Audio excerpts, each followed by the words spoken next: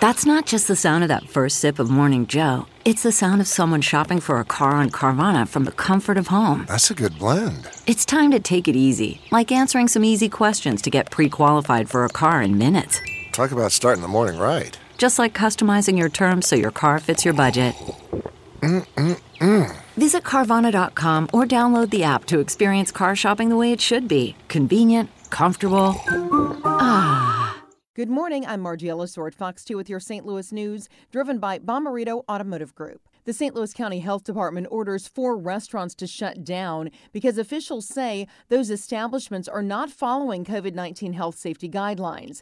They are Bartolino South, OT's Bar, Final Destination Bar and Cafe, and Satchmo's Bar and Grill. If these restaurants want to reopen, they have to go through a hearing with the health department. If they remain open, health officials can seek a court order to close them down. Anyone not wearing a mask over their mouth or nose in Edwardsville will now face a fine. The Post-Dispatch reports the city council adopted a measure last night mandating face coverings while engaging in almost any activity outside of someone's home. A first offense, $25, second, $50, third, $100. A fourth would be $250 or higher. Businesses will face fines of $50 to $500. Exceptions include children under 2, people walking or running while separated by at least 6 feet, and those eating and drinking in public or private.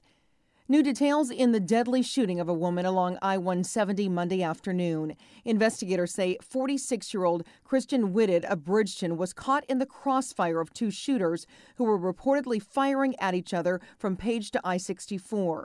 The Major Case Squad is urging the public to help find the 2 shooters responsible. From the Fox 2 Weather Department. It is a cold start with temps in the 20s for your morning drive, but we will warm back to near normal this afternoon with high temps in the upper 40s. Thursday will be an unsettled-looking day with lots of clouds and a patchy mix of light rain and some wet snow. Friday will be mostly cloudy with temps in the 40s. The weekend looks dry with near normal temps for early December.